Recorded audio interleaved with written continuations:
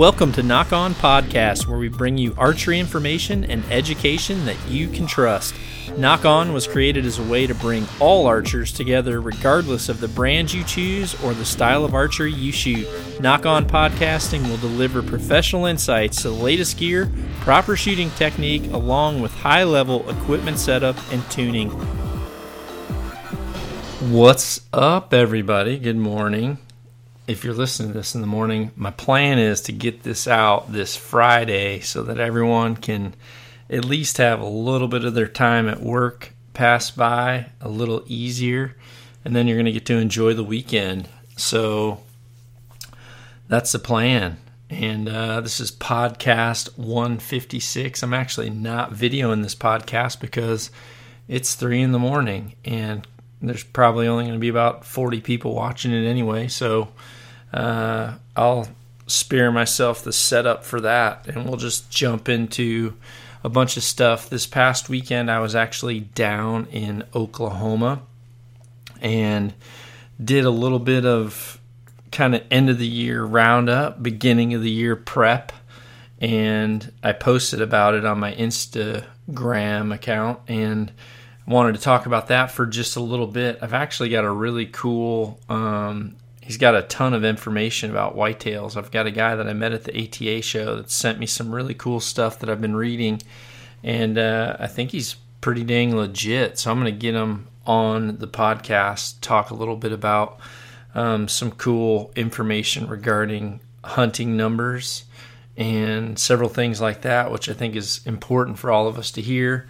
But while I was down in Oklahoma, I was kind of doing several things, one of which I was kind of getting some cameras out and putting them in mainly on food sources. Before they weren't in food sources, a lot of the cameras were kind of in areas, travel corridors or bedding areas, because I set them up there before I had left that spot because I filled my tags. So I kind of stuck a few cameras up in areas where you can do a little bit of recon. I do that here in Iowa too when the season's over, or after I filled my tags, or a lot of times right before gun season. I'll actually take my cameras and put them out in the areas where I know deer are going to be either on those late season food sources or where they're going to be bedding a lot or congregating. And mainly just because this time of year, right around the end of January, 1st February, I go out and look at those cards and kind of just take inventory of what bucks made it through season, because I think it's a really, really important time for you to understand, the overall health and deer numbers that you have. A lot of people, as soon as they're done hunting, they pack up and that's that, and they kind of go about trying to take inventory once the summer months come. But I'm here to encourage you, get those stealth cams out, get them on trees, try to take some inventory, and you can use it for a lot of good things. One, I've actually used it to find sheds in the past. There's been times where I've had deer coming and going into food sources, and I'll see a buck one day comes in, he's got both antlers, and then the next day he comes in and he's only got one. And you can see kind of where they're coming from. A lot of times they'll be pretty patternable this time of year, and they'll give you a really good heads up on where to start for shed hunting. And then obviously just being able to kind of see what other deer may have moved in your areas. A lot of times when I'm able to shoot a mature buck in my main area, and it just seems like mature deer, they claim their territory, and mature bucks only associate with so many mature bucks during certain times. And a lot of times when there's really prime habitat, a dominant deer will claim that area, and other deer won't move in there, especially during the rut time, to take that over. A lot of times there'll be more deer in an area, especially if you have food in the late season or this time of year. They're trying to find whatever food they can, And when those bucks come into those areas just looking for that food, if you do have it, it's important because they're going to be there, for one. But for two, if they come to that area and they realize that there isn't a dominant buck that's claimed that area and marked up that area, a lot of times if that habitat is better than what they're used to, you can hold a new dominant deer in your area to replace that other one that you took out of there. And that's been kind of the case for me over these last several years. Is I may only have 2 or 3 dominant deer throughout the farms that I hunt here in Iowa, and when I take those deer out, a lot of times new deer will move into those areas, which is really why I like to have a late season food source. Because new deer will move into those areas just for the food. And when they realize that they're kind of, the only bull in the pasture, so to speak, they just a lot of times claim it as their own. And I end up having deer move in that I don't have a lot of history with. And that's why a lot of the bucks that I shoot, I may only have 1 or 2 trail cam pictures of them, and a lot of times it's from years prior where they've come kind of to that same food source during the late season. So they may have came at that time, but there was a buck there that kind of wanted that area, so those deer kind of filtered out to the outskirts and almost were like satellite bucks to the best cover and the best food source. They were almost outside of that, and they would come in when the dominant deer weren't protecting their local area. So I think it's an important time to, especially if you've taken mature deer out, you'll get to see some new deer that come in and kind of give you a really good idea of what's going to be there. The other thing is, it's really, really a good time of year, or probably, arguably, the most important time of year for supplying supplementing with food or protein, because right now, even though their horns are coming off, or they are off, a lot of times this time of year is when they're really ramping up their bodies and they're doing a lot of recovering. It's really a lot like someone that does a marathon, or you look at a bodybuilder that cuts weight and just really exerts himself or depletes himself fully for an event, and then all of a sudden they have to fuel back up and replenish that body so that they can start to grow again. And the bucks are doing the same thing right now. Even though their horns are coming off, a lot of times they're looking for the most valuable, nutrient-rich food source right now. And if your place is limited on what that is, then having some type of a protein pellet or some type of a supplementation they are going to hit it really hard right now. And a lot of times they'll feed hard on it right now. You'll probably go through a lot of it if you're someone that invests in that. But then it'll also taper down more and more and more as they build their bodies back up, and as their horns mature, they'll get less and less on that. They'll take advantage of natural food sources as well. So once spring comes and a lot of the early growth happens, they really like to take advantage of that fresh browse, and they'll hit that hard because they've been waiting for it. It's a lot. It's like if you haven't had. I'm a clean eater, so a lot of times when I'm eating clean and all of a sudden I have to go weeks and weeks without vegetables, that's really what I want to hit the hardest. And that's same thing following hunting season. I'm kind of, a lot of times my camp food is kind of limited to things that I can put in my pack or things that I can cook on the grill pretty quick, and I don't really go too deep into my vegetable count. So a lot of times once the winter comes and I'm at the end of the deer season, I just pound the vegetables. And if you're following any of my social media accounts, you'll notice that my vegetable ratio to meat ratio is pretty heavily tilted towards the vegetable side right now. So I'm just trying to ramp up my vitamins and minerals and get as much of that as I can right now. And a lot of times these deer are doing the same thing. They'll take advantage of the food source that they have. They'll probably pound that protein because it's easy and they're trying to stay warm. They're trying to ramp their bodies up, but then they're going to hit that browse once it comes in the springtime. So I'd really encourage you to get out there and do that. I'm, again, going to be using the Garland Animal Wellness Repel Tech. It's a pellet.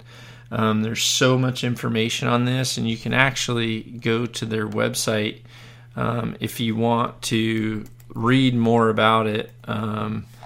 It's an awesome product, and I've done several different podcasts about this. EJ's been on, who is kind of the brains behind how many different versions of this supplement has came out, and there's several different ones. There's a mineral that's awesome, but there's also a liquid that you can pour out, which is awesome. And then there's the feed itself, which the feed is what I'm focusing on the most right now. The mineral works really, really well. Throughout the summer, you'll see them just really hit those minerals. The liquid version is awesome, comes in a little pouch. But from the feed aspect, if you go to garlandanimalwellness.com, you'll be able to kind of look at some of the products. I'm not going to go into detail about them right now, just because we've kind of talked a little bit about that in the past. But I'm going to focus on the Repel Tech version, and the Repel Tech is it's got a proprietary. I guess it's not a material. I'm used to archery terms, but it's a proprietary, I guess, additive that really helps in repelling. Or there's some studies now that I've seen that Preston sent me, where they've actually documented how well it's worked against ticks and other biting insects. It's pretty staggering, and I might see if I can get Preston to come on and talk a little bit about that. But I've got a lease down in Oklahoma with a couple friends, and we're all investing in having this out. We did it last year. We saw huge benefits from not only antler growth, but just the size of the animals and the quality, and then also just the overall health of them and the amount of fawns too. If you're someone who has a place where you're trying to up your deer quantities, I can tell you, especially if you're in a place where you went through like EHD in the past,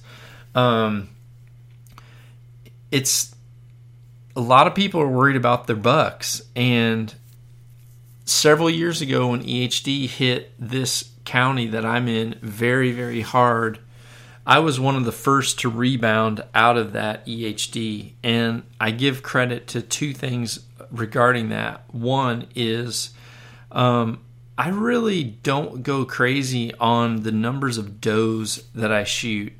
A lot of people are, they're huge into management, and I think that at times they almost go overboard on their management numbers and go overboard on what they try to get for a ratio, for buck to doe ratios.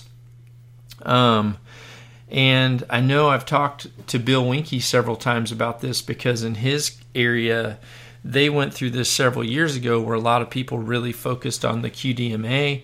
They did a lot of buck and doe ratio number counts, and they really tried to get those doe numbers down. And they did it to better the quality of their hunting and have, more mature bucks and have more opportunity at big bucks. But the problem is, when the EHD happened and those numbers got cut down severely because they didn't have the doe numbers, obviously the fawn crop is less too. In my area, I normally really bounce around for my doe tags. I don't just go crazy in one area for my does. I feel like, personally, I'm not a deer scientist, so I can't, this could totally be non-scientific, but I just feel like if you for example, if you have a late season food source and you've got 10 does that are coming there all the time, and if you go out and fill 5 or 6 doe tags in that one spot, I really feel like it disrupts the pecking order of, the overall, I guess, dynamics of that deer herd. I feel like, I like to shoot the does that are the most leery and the ones that are the most cautious. And if there's ones that are super, who are always on edge about either being in a blind or always just snorting and stopping for no reason, like those will be the does that are high on my priority, just because they're educating the rest of the herd. But the other ones, I try to take maybe 1 or 2 does from one place, and then I'll travel a ways to take that next doe, or go to a different public ground, or if another friend of mine says he's got a lot of does, I'll bounce around. And what happened was, when the EHD hit and a lot of deer were dead, I still had probably the highest kind of numbers of does in my general area, just simply because I really was the one who hunted them the least. And what happened was, I was able to have, and I supplemented following EHD, even though the deer numbers were down. I supplemented as soon as the hunting season was over, and tried for the deer that did make it through. Because remember, even with EHD, if you're battling that, some deer do overcome the EHD and they fight it, and they'll look very skinny. They'll lose their horns early. The does may be skinny. And again, right now, for example, it was like 3 degrees this morning when I went out and jumped in my hot tub. And if you're a deer that's been struggling and fighting sickness and trying to battle off and make it through the elements, and now you don't have much body fat, or you're not producing much body core temperature from the type of food that you're eating, and you're skinny like that, obviously this is a very tough day or a tough week to be out there if you're up in the north. So by supplementing now, you're able to really help the health.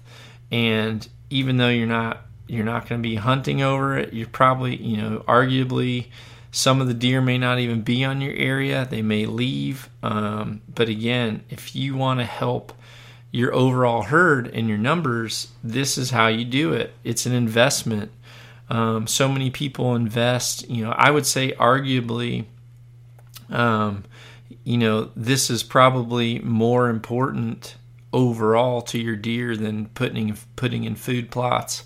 I've got a lot of places where I had no food plots, and I was able to still harvest deer without having to be on a food plot, just kind of going old school with it, finding travel areas, waiting for the right time of the rut so you can do some calling, getting in the bedding areas or transition areas, hunting them that way without the food. I would say, consider that based on the type of property you have. If several of your neighbors are, putting the food plots in, and your area is more of a bedding type area, you may be better off trying to focus on getting some supplementation closer to that bedding area right now. You're going to have an easier job taking inventory, and you're also going to have the deer going to enjoy traveling less distance to and from their bedding to their food as well. When it comes to, while I'm on the subject, when it comes to the how I put it out with any type of a protein, you don't want it to get wet. So snow is going to be a problem. Rain will be a problem. Putting it on the ground, a lot of times it'll go to waste. Coyotes will come and piss in it and stuff. So I've actually got there's 2 different feeders that I have. And it really, what you have will depend on how frequently you're able to get out there. I invested 2 years ago in a couple of the big 750-pound redneck bulk feeders. It's just a plastic feeder with 4 spouts. It took probably a month for the deer to really get comfortable with it, especially the mature deer. But when I first put it out, I put it out in the summertime, the very first time I used it. And because the bucks have other food sources as a good option, they were a lot less likely to become comfortable right away with that. If you do it now, regardless of what you put the protein in or feed, especially if it's good feed that they're going to like, they tend to really know what you're putting out, and they know the quality. Some of these products that are just a bunch of fillers, corn doesn't have much value to it. A lot, especially a lot of these attractants that are mainly rice brands, they don't necessarily have the right percentages for that. So those really aren't the best. So do a little bit of research on what you're going to put out there. But you put it in a bulk feeder this time of year, and they're going to come to it. Their guards are down a little bit. They'll get way more likely to come to it. And again, if you've opened up a gap in your whole herd by taking out that mature buck, a lot of times if you're supplying really good food right now, you might have a big deer that has came into your area just a winter, could end up staying there. But the does are going to take advantage of that too. And it's important because the does really need to ramp their health up, because right now they're obviously growing the fawns, and it's going to be really important that they produce really good quality milk too. What you'll find is if you're actually supplementing your deer throughout the wintertime, your numbers of multiple fawns will be higher. And that is a big part of why I rebounded so heavily and so quickly from the EHD year. A lot of my neighbors struggled, and I say neighbors, I'm talking friends that are in my area within 50 miles of me that had deer die off the same. I know one of my buddies had a farm about 30 miles away, and he has struggled for almost 4 years to 5 years now. Whereas my doe numbers, even though I lost, and just to give you an idea, if I add up the 3 different farms that I hunt, it's roughly, if I add up all 3, and some of them I don't only get to hunt myself, but it's about 600 acres. And over those 600 acres, I found, I think, just under 24 dead deer during that year. So that's a lot. It's a ton. So the deer came to the food. I supplemented right away, and I was able to have 2 mature deer on 2 of the farms that next year, which was lucky. I shot one. That was the one that I called Big Boy. I shot him, and I actually believe that deer, I forget what season that was on if you want to go back and watch it, but it was a deer that I nicknamed Big Boy. But he actually went down in horn size, and down dramatically in body size as well, because I really feel like he had got the EHD but fought through it through the wintertime. He lost one of his horns early, which is another indicator that he was really struggling to maintain his health. So I was supplementing as soon as the season was over. Technically, I was supplementing as soon as I was done hunting, before the season was over. And he ended up making it through. I got him the next year, and I only shot 1 deer that year, 1 buck, just because of the numbers. But again, and I did not shoot any does that year either, because again, I wanted to supplement the does. I wanted the does to have multiple fawns, which they did. And, with just me doing that, because my neighbors, the gun hunting groups around me, they just didn't even look at that. They had the same number of deer hanging in their barns, and after the first gun seasons, and I really was the only one who shot less than what I could have, but I knew that it was important for the herd. So get your cameras out, take some inventory. You might get to see a new buck or two. Think about supplementing with food. If you're not interested in supplementing with food, even keeping your cameras out and getting some type of a food out right now is going to let you be more likely to find sheds, because you're going to keep deer closer to a food source. And again, you'll be able to use those cameras for if you see deer come in one day with both horns and then the next day they come in and it has one, you'll know that there's a horn within walking distance to get to, which works really, really well. The other thing I was doing was I was down there kind of prepping for some hog hunting. I went down with Sharon. We had a fun little trip. We got out and I carried my bow with me while we walked around and did these maintenance things that I'm talking about. I wasn't super focused on just shooting hogs. I was more focused on kind of doing some of this upkeep stuff. Again, this is the time of year where try to get stands down. If it's not a stand that you take down, even loosening the straps slightly on the stands is important. Or if it's a stand that you leave in the tree, which try to always watch that. That's how people get hurt, leaving a tree, stand in a tree, and a pack rat chews on a strap or something, and next time you get in it falls. So be careful of that. Taking covers off blinds. Like my soft-sided blinds, took the covers off, that sort of thing. So a really good time of year to prep. I also kind of got some spot and stock areas primed up for hogs, because here in a couple weeks I'm actually going to be doing a really cool hunt down there with my buddies at Traeger, and also my buddy Andy's going to be coming. And then it's going to be a good time. So we're going to be doing that. And then I'll also be filming I got asked, which I'm super thankful for, got asked to actually film a little info commercial for Traeger. So I'm going to be down there filming for Traeger grills, and specifically to the outdoor market, and going to be doing a little commercial involving some wild game cooking. Maybe it's probably going to be like a short film as well, which will be pretty cool. A Knock-to-Fork / Traeger, be more Traeger / Knock-to-Fork info commercial / short film, be pretty cool. So look out for that to come in a couple weeks. Next thing is today is the 2nd of February.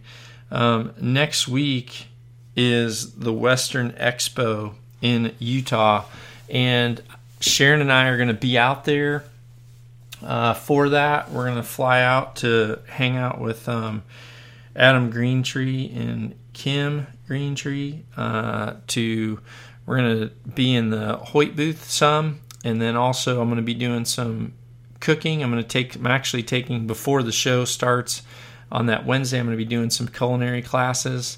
And then the show will start. I'm not sure how much I'll be there, because I am going to be doing some culinary classes while I'm out there. And I'm also going to be doing some cooking for a Traeger event Friday night.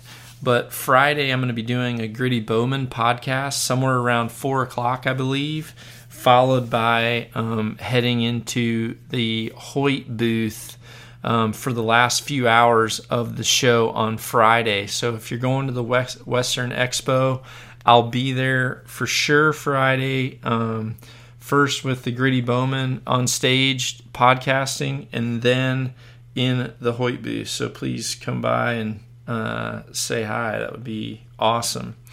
Now I'm going to get into a few questions here that I've got.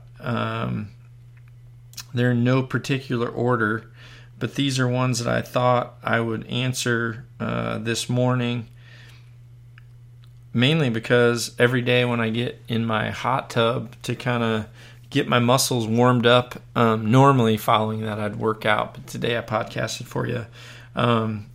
I normally go through and answer some questions when I can through social media or private messages.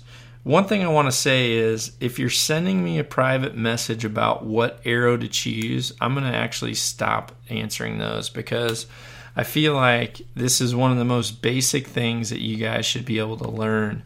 If you're a follower, you need to get used to simple things like how to select an arrow. So all you have to do is go to Easton Archery, eastonarchery.com/shaft-selector/.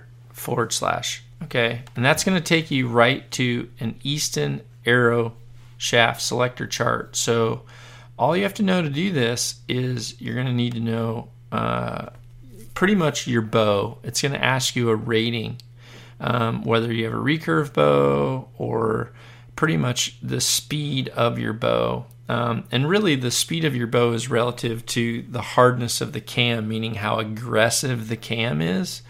So most of us out there are going to select the bottom one, which is ATA, or an Archery Trade Association speed rating of 300 to 340 feet per second.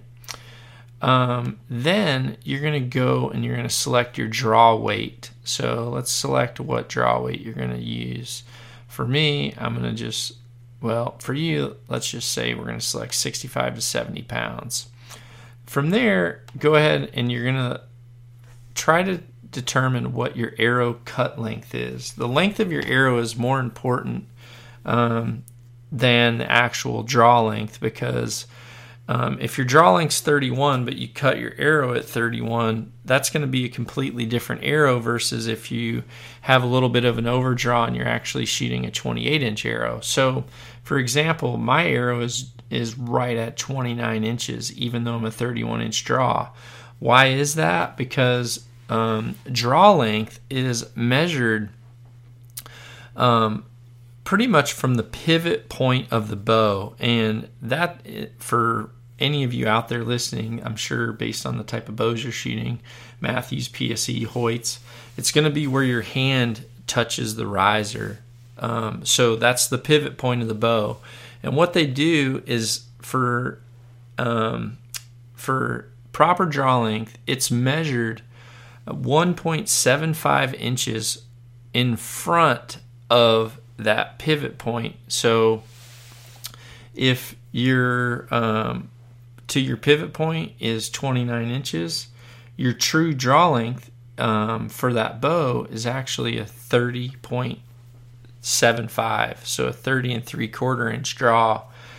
So you can see I cut my arrows right at about right in front of my burger button hole. My arrow rest, I shoot an elevate arrow rest, knock on elevate arrow rest. My arrow rest is behind the riser just a little bit, and I cut my arrows so that I have about 1.5 inches or so clearance in front of the arrow rest. More or less, I want my broadhead in front of my hand, so that's why I cut my arrows just forward of the little hole that your arrow rest screws into. So for me, my arrows are 29 inches, even though I'm a 31-inch draw, or slightly less for my hunting bows. But so a 21-inch arrow or 29-inch arrow. So I've got those three things: my speed of my bow, the poundage of my bow, my arrow cut length. You click the button that says search, and it'll show you a whole bunch of different arrows, and it'll also show you the different spine options. Sometimes you may have the options of multiple spines within that arrow. Now keep in mind, this is pretty much basing your selection on really 100 grain point, and a standard insert. So if you're going to add in a heavier insert, or if you shoot a heavier, like say you shoot a 125 or 150 grain head, then you're going to probably want to consider a stiffer spine. And what you could do easily to help you know what that next spine is if you've selected 65 to 70 pounds, and let's just say you're shooting exactly 70 pounds, I would go ahead and then just backtrack on the website, and then instead of clicking the 65 to 70 pounds, click the 70 to 76 pounds and do a search for that, because it'll show you if all of a sudden you realize, okay, regardless of which of the two I do, I'm still sitting in the same spine size of a 300, then that's telling you 100% that spine's going to work out perfect for you. If all of a sudden you went from a 340 now to a 300, then that's telling you you're kind of on the bubble between those two shafts. So if you're going to shoot a heavy insert, or if you're going to shoot a heavier broadhead, then you're going to want to favor the stiffer side. So try to do me a favor. Don't ask me what arrow spine you need to buy. It's one thing if you ask me the question specifically about, I'm going to be shooting FITA only events. I'm debating between arrow A or arrow B. Like that, for example, is possibly something I would dive into. But if you're just asking me what arrow to buy, just go on there and learn to look at an arrow chart. I'm not going to answer those anymore. So, but the first question here is from F_ES3LA. I'm not sure what all that means, but it just says he's have a question for me. He's going to be purchasing a new bow, and he's debating between 60 or 70 pounds. I currently shoot 70 pounds, close to 70 pounds, and I can shoot about 15 to 20 arrows before I start to feel fatigued. I have a 26-inch draw length as well. Do you think 60 pounds will be sufficient enough for hunting with that draw weight, or should I stick to what I have in poundage and just try to shoot more? Looking for some advice. So this is a pretty good question, because there's a lot of people that want to know what is sufficient pulling weight for hunting. And, honestly, there's, depending on the type of broadhead you want to choose, and depending on the type of distance you're wanting to shoot, kind of are the factors with this. If you're not partial to any broadhead and you're willing to shoot a fixed blade, a cut on impact fixed blade, or something that has a smaller cutting diameter for a fixed blade, then shooting lower poundage will be fine. My wife, my boy, both of them shoot about 40 pounds. Harry might be up to 45 pounds now. They don't practice a lot. They practice more with me in the summertime, and they'll practice then. So when they first start shooting in the summer or in the spring, if they go turkey hunting, they haven't shot a lot. So, they're in the same boat. They can shoot 15, 20 arrows. They start to fatigue, start to wear out. Now,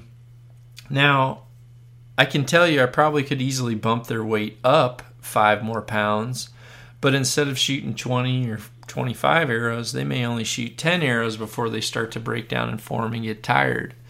So if you're able to shoot more closer to season, then I would say maybe have a little bit more weight and just work your way up to shooting that weight.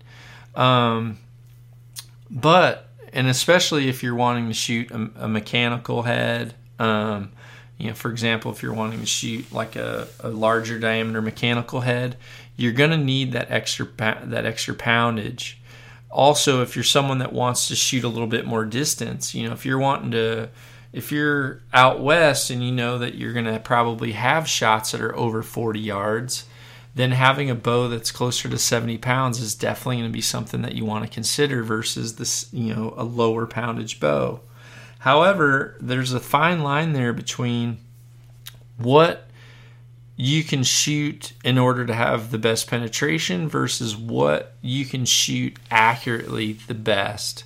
Because just like with a general rule of thumb that I have is, your overall distance, your accuracy efficiency in relation to distance, I feel like is about half in a hunting moment as what it is during a practice moment. I feel like nerves, getting adrenalized. Some people, they struggle pulling their bow back when they're adrenalized. You've got nerves, so you're less steady. I feel like all that factors in. So if you're barely able to maintain that weight during practice, you're certainly not going to be able to do it when you're in the moment of truth and when you're nervous. So just do a reality check. If that's you, then I would say the lower poundage for sure is going to be better. Or if you're totally saying, I live in Texas, we hunt on feeders a lot, most of our shots are 20 to 25 yards, 60 pounds is going to totally be good. I can tell you that you'll be fine. But if you're out west, you might have to take a 40 or 50 yard shot or longer. 70 pounds is going to be important because, again, you're going to want to maintain that energy at those longer distances.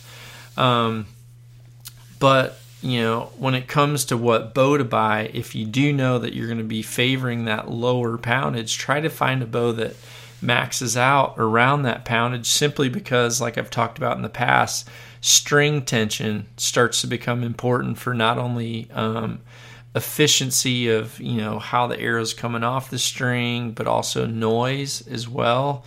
You'll have less string oscillation if the limbs are keeping that string tighter. And then also any type of facial pressure or variation that you put on string pressure because of your release hand angle is better when the string has more tension at full draw. So I would say, another thing too is, you're asking me whether you should have a 60 or a 70. You can request a 65 pound max bow. For example, the Hoyts, and actually I'm going to be getting, I've got one ordered.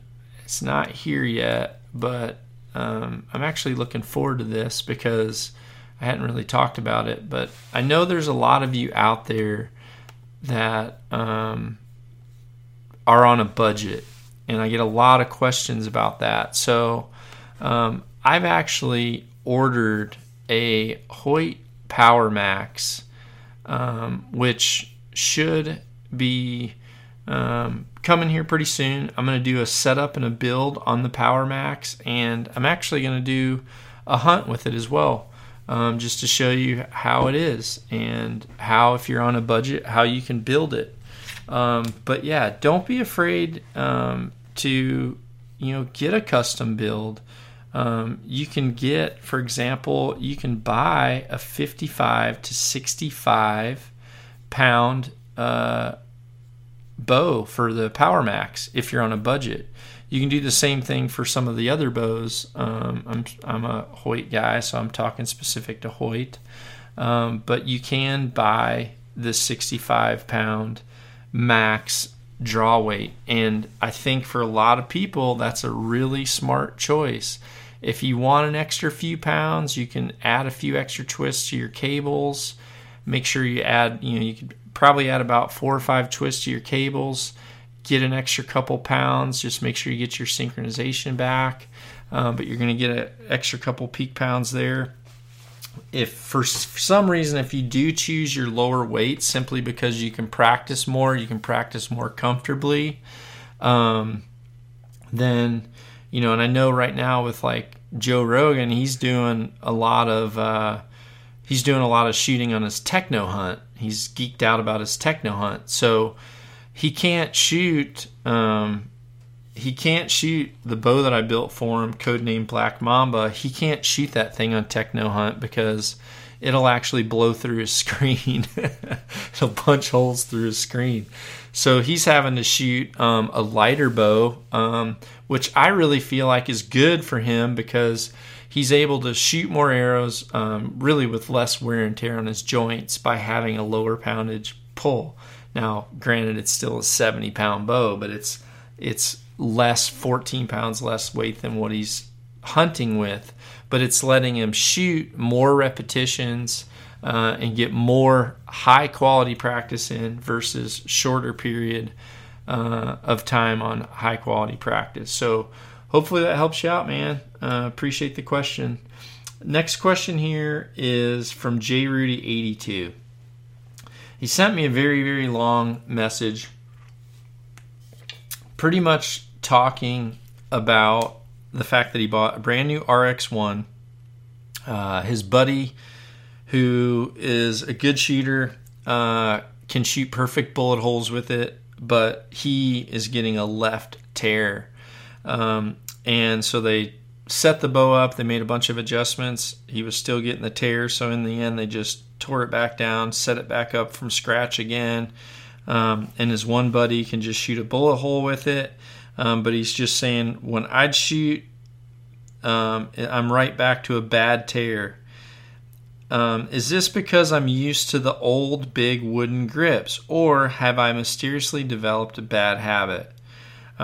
He was able to mimic my tear by torquing the bow. I've only shot it 100 times or so, but really need some suggestions. So, yeah, obviously, this is pretty common with people's bows that I set up, honestly. I'll set up their bow, I can get a perfect tear, it'll shoot good, then I give it to someone else, and their tear is different. And yes, it's because of hand position.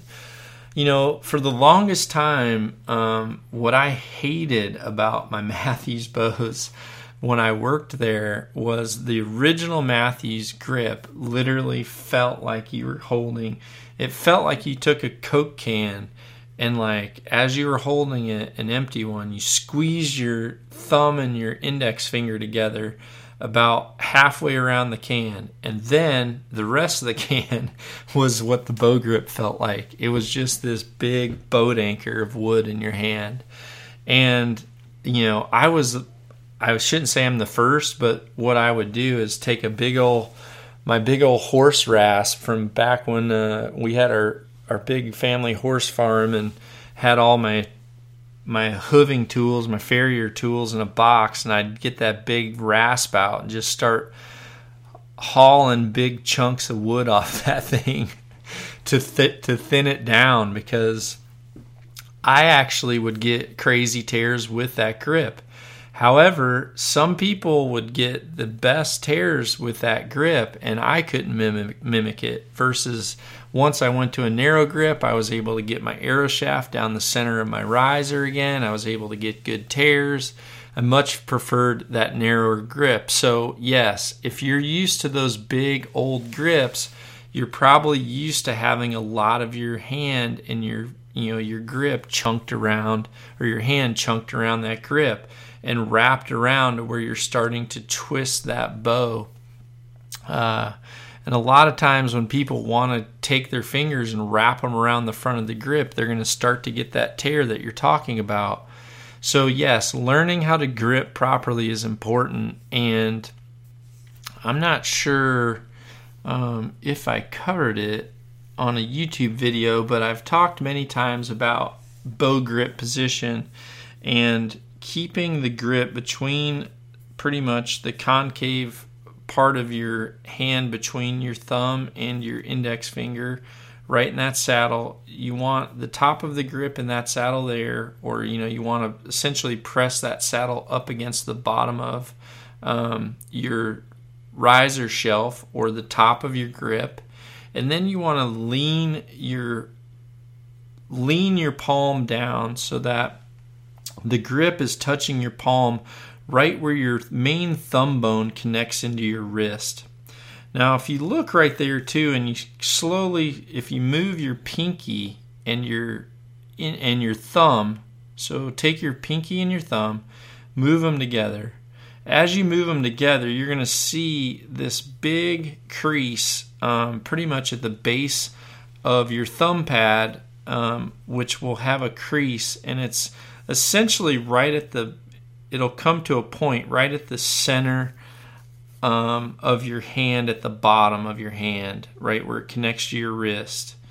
Now that main line, that main wrinkle or fold in your skin that starts at the center of the base of your wrist and then goes up to that cradle between your thumb and your index finger, that is what's called the lifeline of your hand.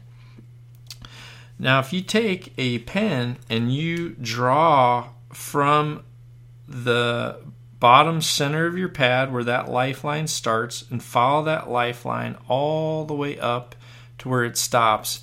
It's probably not going to be exactly center between your thumb and your index finger. It's probably going to favor your index finger just a little bit. But anyway, that's your lifeline.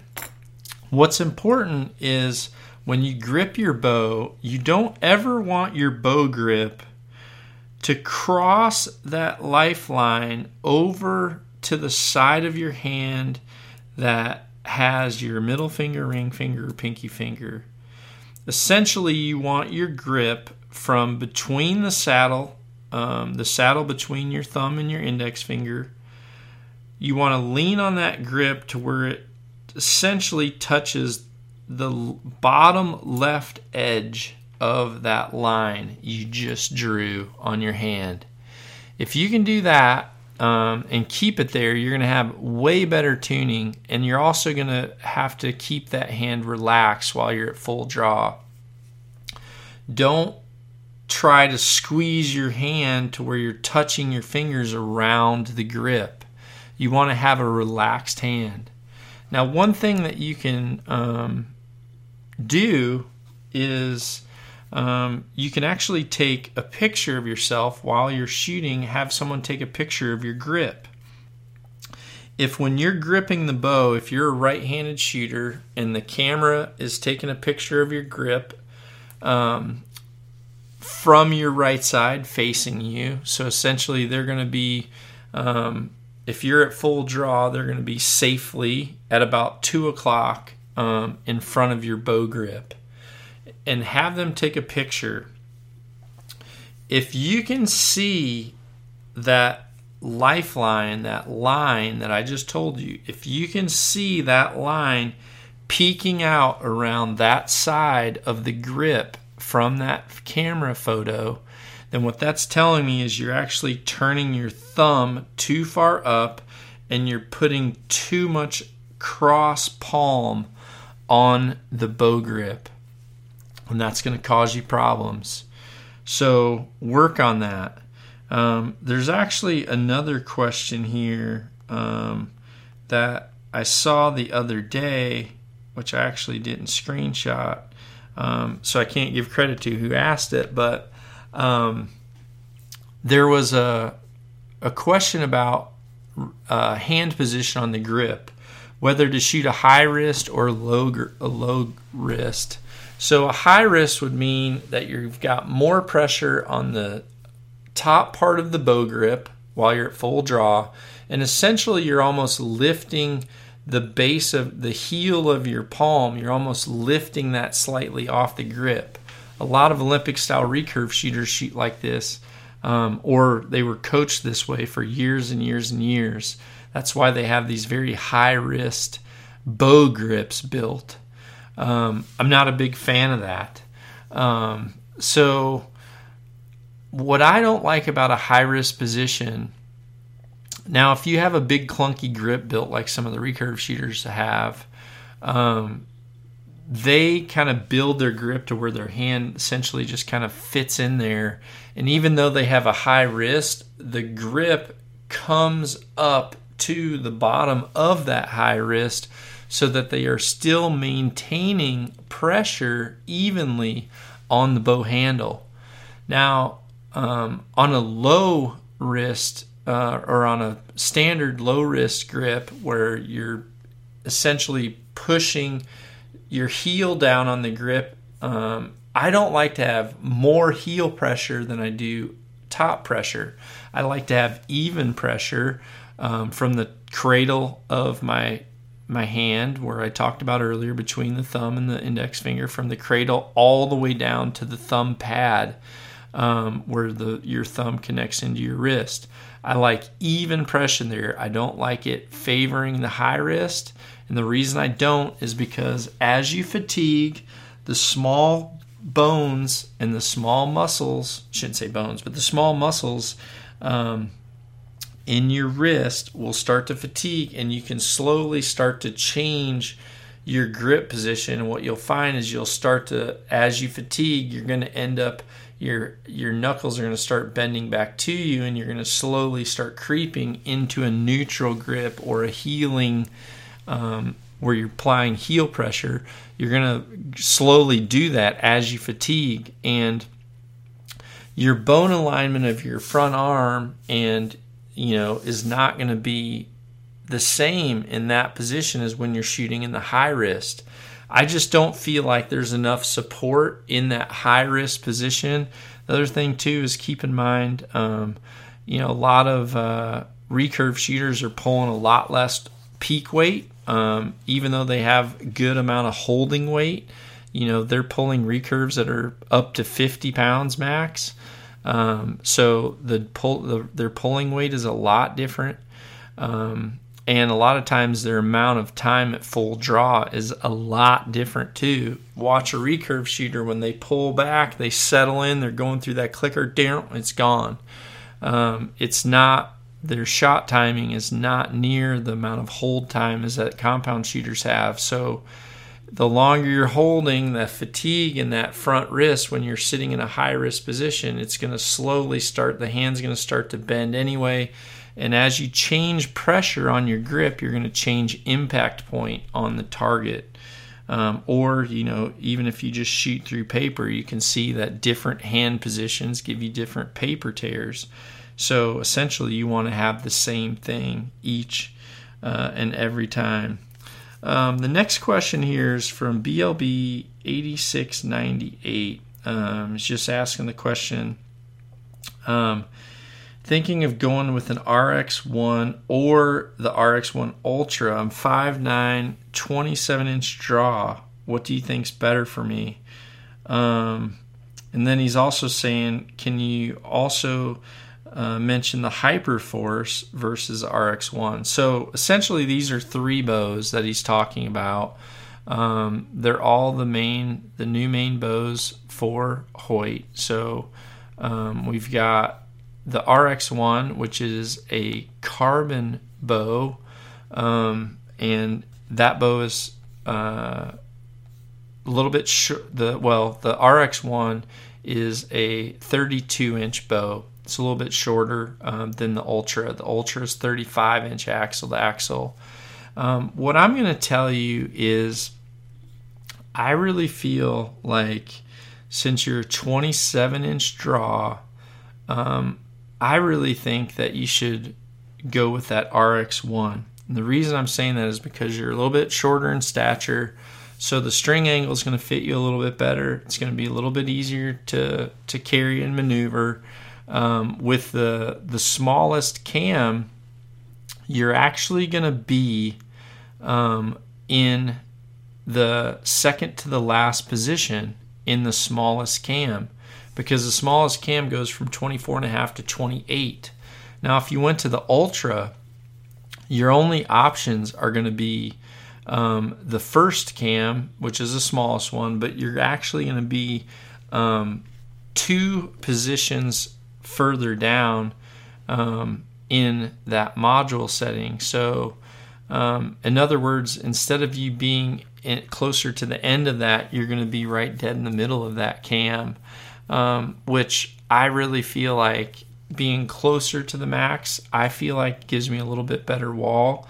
It's far better on this Hyper ZT cam than any other Hoyt cam of the past in regards to if you're in an A position versus the very last position on the cam.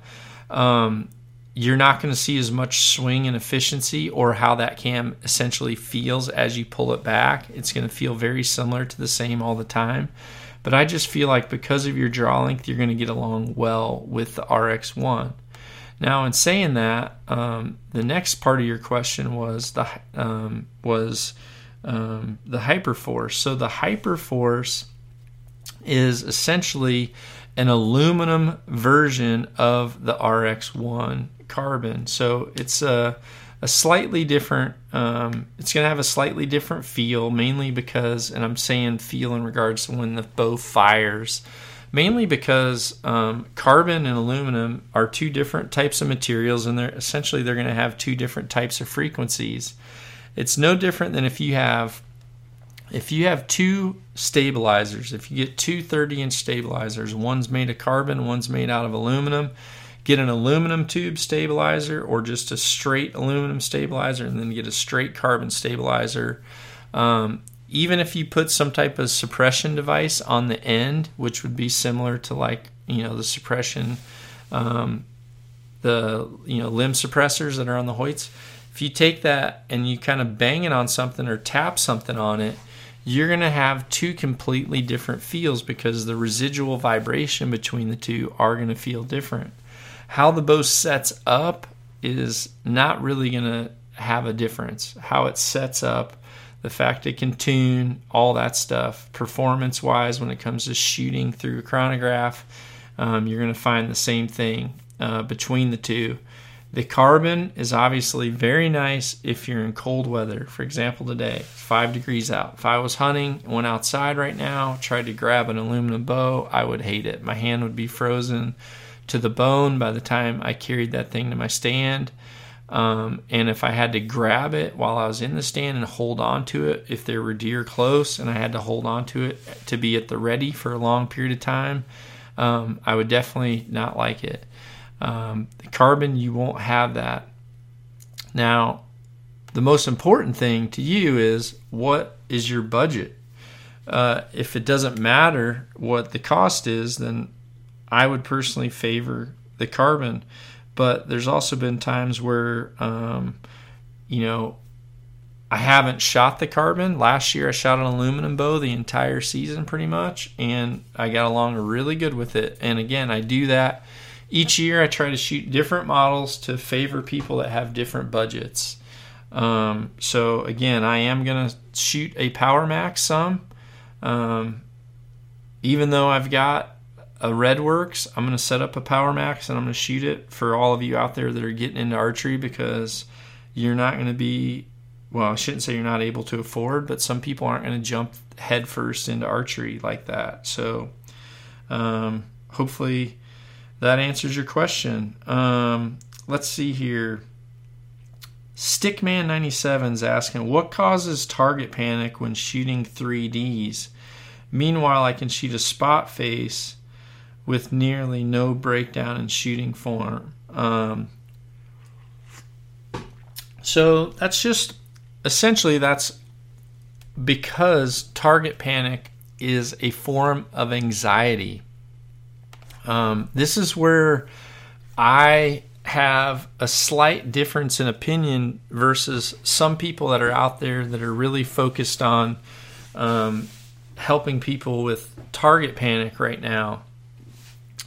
Target panic, if you're an archer and you've shot a lot of different forms of archery, what you'll find is target panic has very, very many forms, different heads, so to speak. I always say it's, this 100-headed dragon, and it can, one of its evil heads can rear up at any time, because some people have a target panic specific to a certain type of trigger.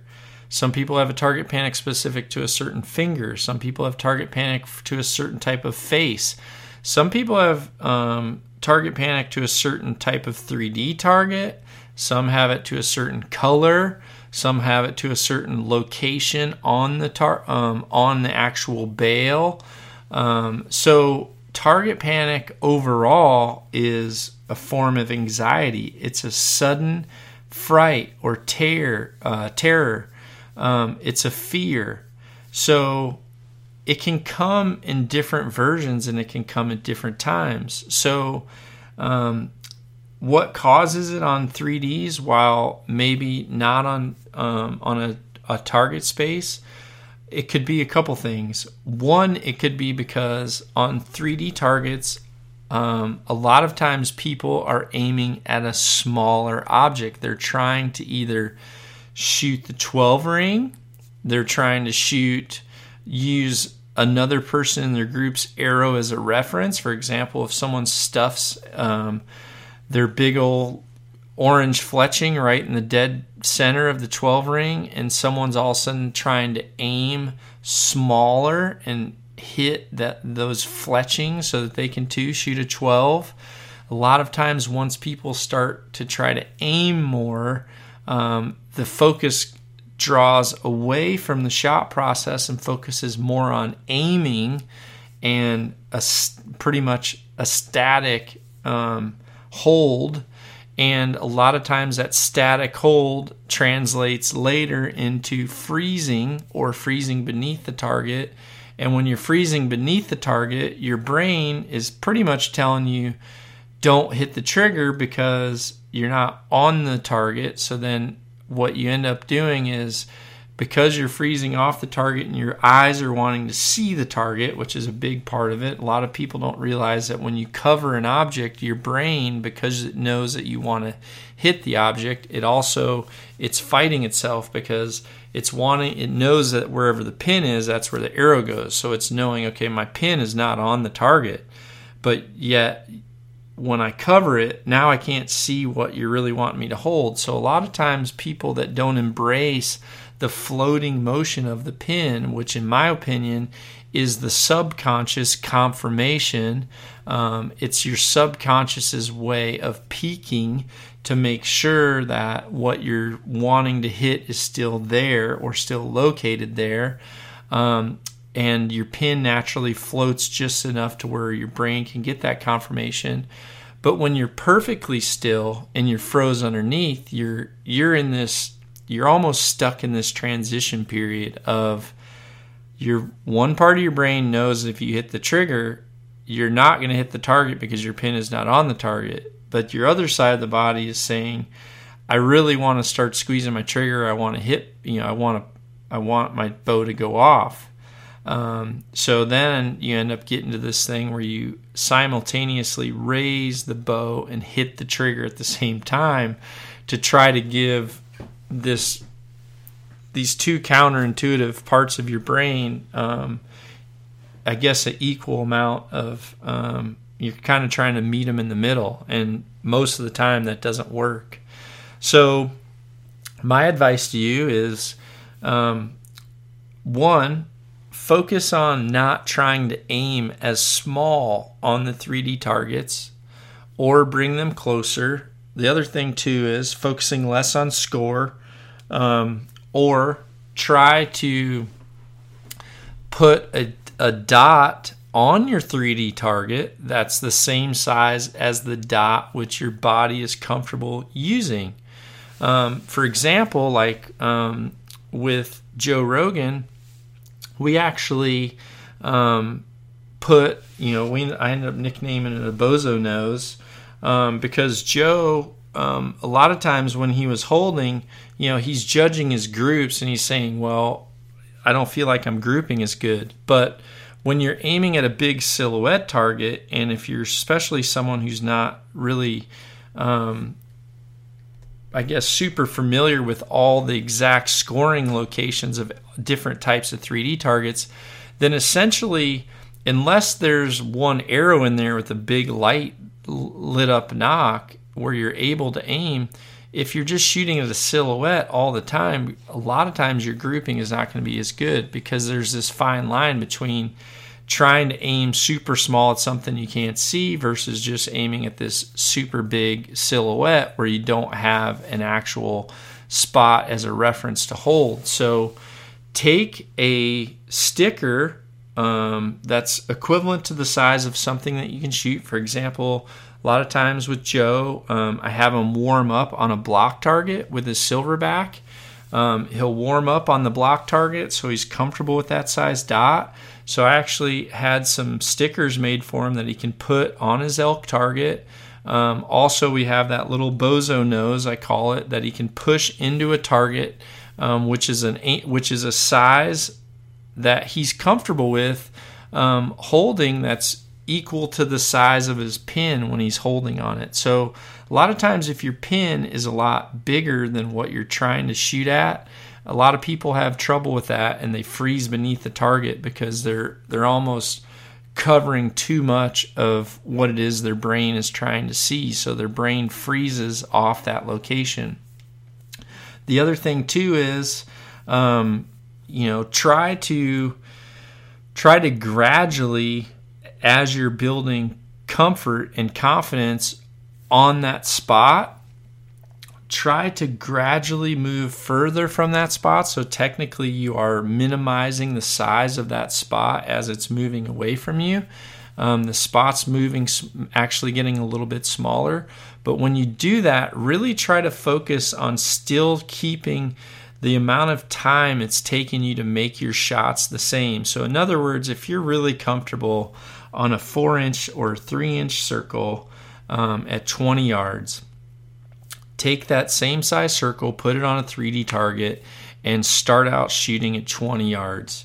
And focus on timing and rhythm. Get your pin on the target, finger to the trigger, and tell yourself, okay, I'm going to just continually count and pull simultaneously until this happens. And essentially you're going to be able to, hopefully, I guess, get to the point where you're able to make that shot happen within about 7 seconds. A lot of times once you engage your finger to the trigger, your pin is on the target, you're floating, you're building pressure on the trigger. Those shots are going to go off anywhere from 4 to 7 seconds. So once you build up some time, and please don't rush this just because you start feeling comfortable in 10 minutes. I would say do it for 10 days. Go ahead and move that target back 5 yards. Work on the same thing.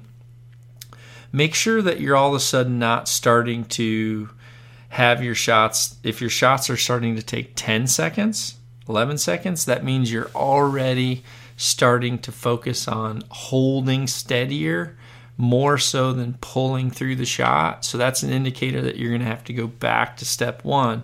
If you're able to continually pull, and the shots are breaking, then do that again for another several days, and then go ahead and come back a little bit further. What you'll find is you're probably going to need to have dots that are proportional to the distances that you do. And this is very similar to like the Redding shoot. At the Redding shoot, all of the circles that are on the targets, they're actual dots that are on the 3D targets, which is why a lot of people really like that style, because they're not trying to aim at this small little 12 ring that they can't see. All of the circles are actually proportional to the NFA field faces and their relative distances. So as you go further in distance, that circle or your bullseye gets bigger and bigger and bigger. And the reason it does so is because the actual proportion of that circle to your pin will start to remain the same. So work on those things, Stickman. Hopefully they help you out, and hopefully you work through it, man. And again, that's kind of a reason why there's some good information out there relative to helping target panic, but there's also for people who haven't experienced target panic on multiple levels of, target panic isn't just punching the trigger. It's not just freezing beneath the target. There's multiple forms of this that are relative to different things. So although certain aspects of that type of philosophy are true, there's also gaps. So hopefully this helps you fill that gap. So that question regarding high risk versus low risk was actually from Sandwich Killer. So Sandwich Killer, there's your question, man. Let's see here. MG Hobbs 2 is saying, any recommendations for a good hunting / 3D bow? Don't want to pour a ton of money into different bows. He's considering getting the RX1 Ultra. Yeah, if you're someone who wants to hunt and shoot 3D, definitely don't look past just maybe slightly changing your arrows or even your sight on a hunting model bow to kind of change it over to 3D. For example, you might want to just instead of shooting arrows that have a longer fletch with a screw-in point. Maybe you go with an arrow that lets you shoot a shorter vein with a direct glue-in point. So, there's some small things like that. Instead of shooting your hunting sight, you might, there's been times where you guys have seen me switch to a single pin type, almost like a single pin with my Sherlock. And what I do is I'll just remove my 5-pin attachment. And again, this is on older Sherlock, so the new one will have this when it comes out, but it's not out yet. The first version of the new Sherlock sight that comes out will only have the scopes for the 3D guys, and then as we get closer to hunting season, the pin attachment will become available. But I'll remove my pins and put on a single housing scope. So, for example, when I go out to the Total Archery Challenge, I'm actually going to shoot that with my hunting bow, not with my target bow, but I will most likely remove my 6-pin or 5-pin attachment, and I'll put on a single pin. I'll keep the same sight, but I'll just switch to a single pin up fiber, just so that I don't have so many pins going on. So that's, and if you favor a longer axle-to-axle bow, then arguably, you're depending on your draw length, that longer axle-to-axle hunting bow, so to speak, 34-inch hunting bow versus a 32-inch hunting bow, or 35-inch hunting bow, sorry. If you favor that longer, you could that longer length, you probably have just a little bit more shootability depending on, I guess your draw length. But just don't be afraid to take your hunting bow, maybe put a slightly longer stabilizer on that thing. Obviously take your quiver off, put on a single pin so that you can really focus on just making good clean shots on your 3D targets with a single aiming pin. I'm not a fan of a single pin for hunting scenarios. And then consider, just slightly tweaking that arrow. Again, you could go to a shorter fletch, put a little bit more point weight in it, or a slightly larger shaft diameter. For example, if you're shooting, say you're shooting a 6mm axis for hunting, or a 5mm full metal jacket, you could be able to switch over and maybe shoot like a light speed or something, where you can get a faster arrow specific for that. Lighter, faster arrow with a little bit more point weight, a little shorter vein on the back, and I think you'll be happy. So let me see here. Getting close to everyone heading to work, so I definitely don't want to go too long on this. And that's actually the last of the questions that I had saved. There's a few people who I have some shooting form questions, and there were some people that I actually offered to look at their shooting form and give them some feedback. So those people I'm going to do on a later video podcast, where I can actually I've got a brand new LED screen to where I'll be able to do some shooting analysis while podcasting. So that'll come later. But other than that, a couple things I want to say quick before I jump off here. I've actually got a really cool thing coming soon. It's not available yet, but it will be coming to the web store, nockonarchery.com. I've actually decided to make an actual trial pack. So there's going to be a new, and this will be coming here in a few weeks. So it's not available right now if you're listening on February 2nd, but if you're listening by the middle of February, it will be. So I've decided to do a trial pack, an experiment pack. So essentially, you're going to get 13 veins of each of the vein sizes. And what this is going to do is this is going to allow you to experiment with a Max Stealth, a Max Hunter, or a Pro Max vein in different fletching configurations or just the fletching lengths. So this will be really cool. This will allow you guys to take, essentially 3 arrows, fletch one of them with a Max Stealth, one of them with a Max Hunter, one of them with a Pro Hunter, or a Pro Max, and you'll be able to shoot those, and you'll be able to figure out which one might shoot a broadhead better. Maybe this one shoots your broadhead better, and then from there you might be able to say, okay, what if I take this Max Stealth and I do a 4 fletch with it, or what if I do a 6 fletch? So essentially, you're going to get in this pack, you'll get 13 of each vein. So you'll be able to do 2 6 fletches, you'll be able to do 3 4 fletches, you'll be able to do 4 3 fletches, you'll be able to fletch multiple arrows. But essentially, you're going to buy one pack, you're going to be able to try multiple things and figure out what vein you want, and then you'll be able to order that.